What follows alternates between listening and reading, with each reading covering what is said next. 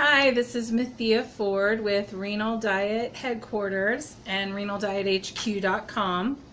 Today I want to talk to you about condiment do's and don'ts. So if you started on a renal diet, you may have found out that it can be sometimes bland or taste bland without the salt that you're used to possibly eating. So don't think it has to be bland. There's ways that you can add flavor, and one of those ways is through using condiments. Condiments are things like ketchup, mustard, mayo, spices, blends, all those things.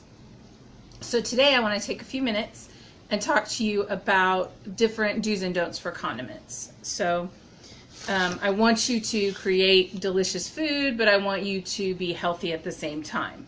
So condiments can be sneaky. Sometimes they can put you off track because you may not realize some of the things that are in the condiments.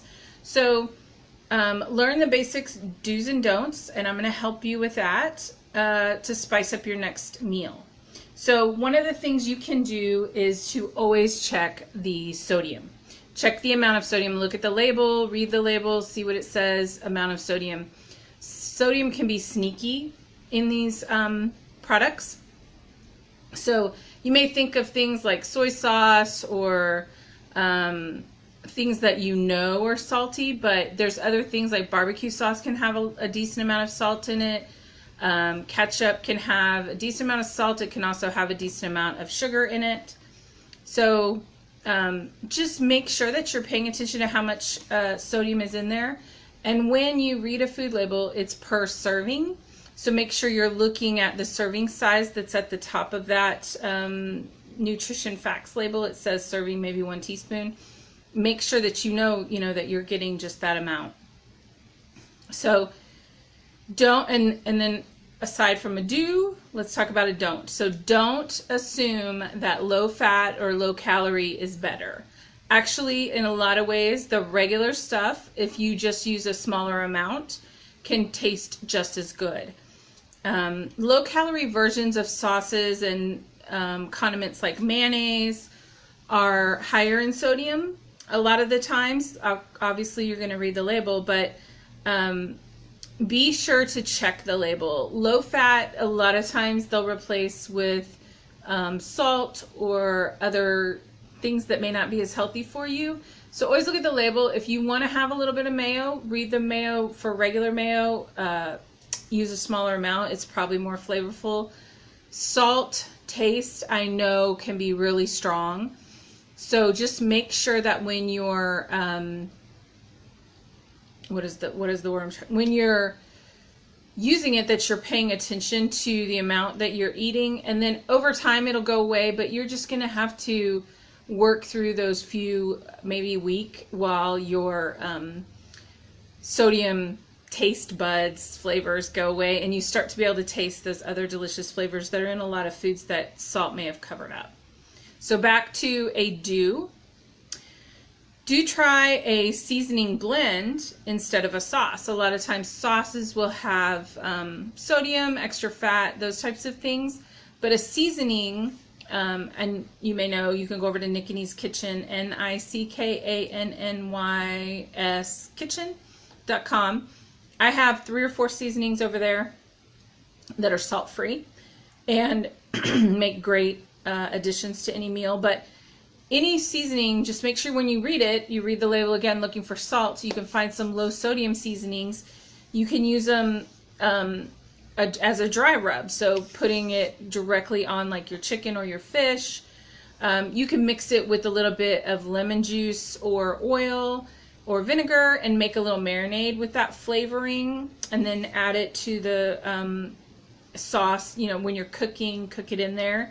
So use seasonings instead of sauces sometimes if you can do that, but just make sure you're reading their labels for those, because a lot of seasonings have salt in them too.